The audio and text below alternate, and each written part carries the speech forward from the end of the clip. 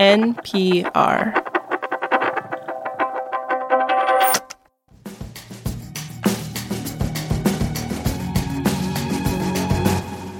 This is The Indicator from Planet Money. I'm Adrian Ma, here with Darian Woods. Hey, hey. And Planet Money's Amanda Aronczyk. Hey, how's it going, everybody? My favorite Amanda of the Planet Money crew. Oh, my goodness. I'll take it. We are all here for Indicators of the Week. I have a sounds boring but is actually fascinating indicator about cardboard boxes. That doesn't sound boring. That sounds great. I've been very excited to hear what you have. Thank you. You are the audience that I am aiming for with this one. My indicator is about the Reddit blackout this week. And I'm going to talk about the European Union's strong moves on AI regulation. That's all coming up after the break. This message comes from Apple Card. You earn up to 3% daily cash on every purchase. That's 3% on products at Apple, 2% on all other Apple Card with Apple Pay purchases, and 1% on anything you buy with your titanium Apple Card or virtual card number. Visit apple.co/card calculator to see how much you can earn. Apple Card issued by Goldman Sachs Bank USA, Salt Lake City branch. Subject to credit approval. Terms apply. This message comes from NPR sponsor E-Trade from Morgan Stanley. Take control of your financial future with E-Trade. No matter what kind of investor you are, their tools and resources can help you be ready for what's next. Now when you open an account, you can get up to $1,000 with a qualifying deposit. Terms apply. Learn more at etrade.com/NPR. Investing involves risks. Morgan Stanley Smith Barney, LLC. Member SIPC. E-Trade is a business of Morgan Stanley. It's Indicators of the Week, and first off, we have Adrian Ma. Tell us what you have. My indicator is 11%, and it has to do with the humble cardboard box. Just to set the table here, we often focus on what is inside of a box, right? Whether we bought a pair of shoes or a box of cereal or a washing machine. But how often do we stop to appreciate the box itself? All the time. Look, I'm not a cat or a 4-year-old, so I don't appreciate the box. I disagree with Darian. I very much appreciate the box. The boxes are amazing. I store so many things in random boxes, of course. So helpful. Okay, let me see if I can change your mind, Darian. I mean, can you think of anything besides maybe like fresh produce that doesn't come in a box? Boxes are essential to our whole consumer supply chain. Boxes are important. I grant you that. And that is why this story for Bloomberg caught my eye this week. It cites data from the Fiber Box Association, which says sales of cardboard boxes, or corrugated boxes if you want to sound fancy, sales of those boxes from March of last year to March of this year are down 11%. Huh. That doesn't really make any sense to me, though, because all I have done is buy stuff over the last year. So Amanda's propping up the box industry. I don't know what is going on. I am definitely propping up the box industry, so I don't know how it could possibly be going down. Amanda, yes, you're doing your part. I am. Thank you. To keep the box industry going. But, it gives us some insight into what consumers are doing. I guess. Besides you, Amanda. I mean, one thing that it indicates is that a lot of consumers are feeling the pinch of inflation.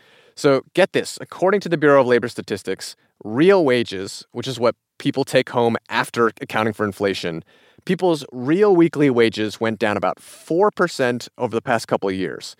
And along with that, people have been spending less on goods like electronics, appliances, and furniture, all very box-centric products. The folks in the box industry would say that a decline in box sales is like a leading economic indicator because of how widely boxes are used in the supply chain. And they have been worrying about this drop in sales for months. I actually found an article from FreightWaves in January, which is this like logistics news website, and they say they're predicting a box bloodbath this year in 2023. That does not sound good. Everyone's got their box cutters and they're out for the boxes. So that we might be seeing the beginning of that box bloodbath. I mean, I personally would have said apocalypse. A boxacalypse. Yeah. Boxalypse? Botox lips. It's better, though, definitely. Well, thanks for that, Adrian. I will brace myself for the boxalypse. And before then, we've got an indicator from Amanda. What do you have? Yes. So my indicator this week is 8,000, which is roughly the number of Reddit communities that went on strike this week. Reddit has been planning to go public. But the company is apparently not very profitable.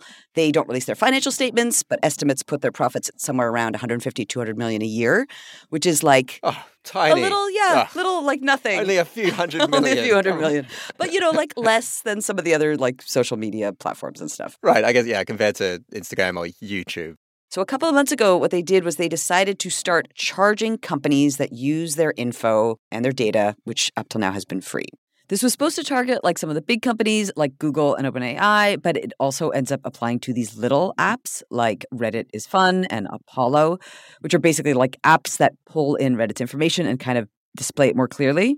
I think people who use Reddit a lot are like, wow, this is a really terrible website. True. It is useful as a website. It is also kind of like a visual assault. It is, yes. On your eyeballs. Yes. So this increase in fees is kind of quietly happening. And then this one person who built a popular app called Apollo announces that the change in fees is going to cost him $20 million a year, which is like a lot more than he'd been paying because he'd been paying nothing. So they're making up the shortfall in their profits basically from one guy. I mean, I'm kidding, but it's a huge chunk of their profits. Yeah. So the guy is like, I'm going to have to shut down my app.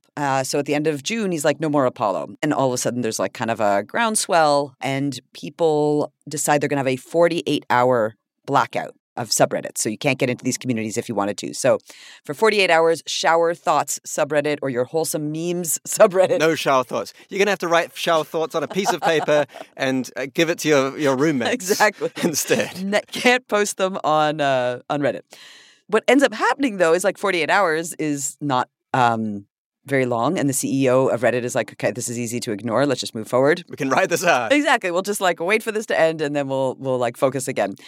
But Reddit is, in fact, a very important piece of the internet, right? Like, unlike Instagram or Twitter, where people go to get likes, like there's actual conversations going on Reddit, right? People are like chatting with each other and interacting with each other. Wait, what? This is a controversial point. I don't know if we can let this stand. Hear me out. People on Instagram and Twitter don't go to have real conversations. Well, forgive me for 1 minute, Darian. I'm going to give an ode to Reddit. Reddit is, in many ways, what the internet was supposed to be. Like, it's a place to actually find community. There are communities for people who like dad jokes and cats with jobs and earth porn, which is landscape photos, and things that make you go, aw. These are all communities that stayed on strike after the 48 hours were up, and some subreddits are still on strike right now. All right, I guess we'll see how that kind of shakes out, which brings us to Darian. Give us your indicator. My indicator is the European Union passing a draft Artificial Intelligence Act. Regulators in the European Union are trying to catch up with advances in AI chatbots, in voice recognition, and in driverless car systems and art generators. It's not law yet. There's still a lot of processes for this to go through, wend its way through the European Union. And if this passes, this would really set a precedent for ways to regulate AI around the world.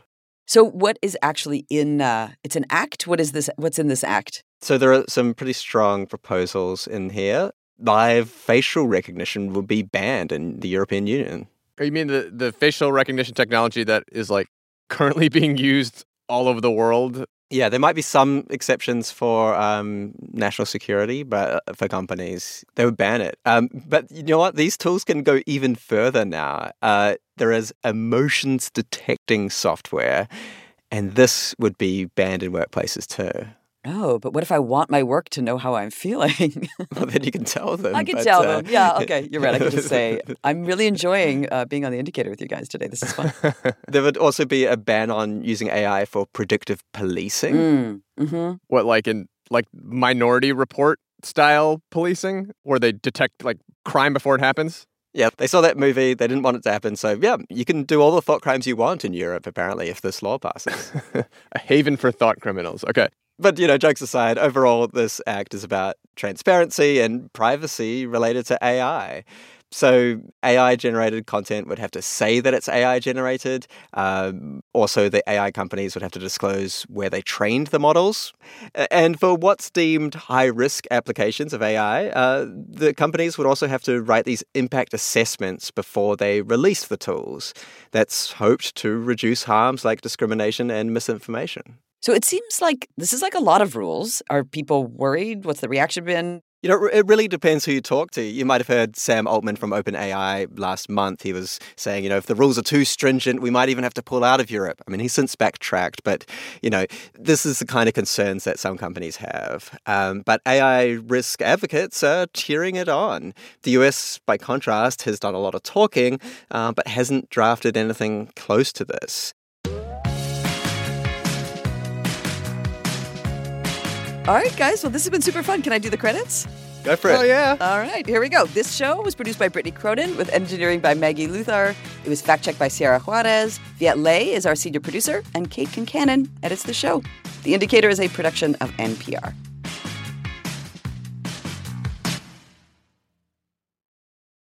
This message comes from NPR sponsor Mint Mobile. From the gas pump to the grocery store, inflation is everywhere. So Mint Mobile is offering premium wireless starting at just $15 a month. To get your new phone plan for just $15, go to mintmobile.com/switch. This message comes from NPR sponsor Greenlight. Want to teach your kids financial literacy? With Greenlight, kids and teens use a debit card of their own, while parents can keep an eye on kids' spending and savings in the app. Get your first month free at greenlight.com/NPR. Last year, over 20,000 people joined the Body Electric study to change their sedentary, screen-filled lives. And guess what? We saw amazing effects. Now you can try NPR's Body Electric Challenge yourself. Listen to updated and new episodes wherever you get your podcasts.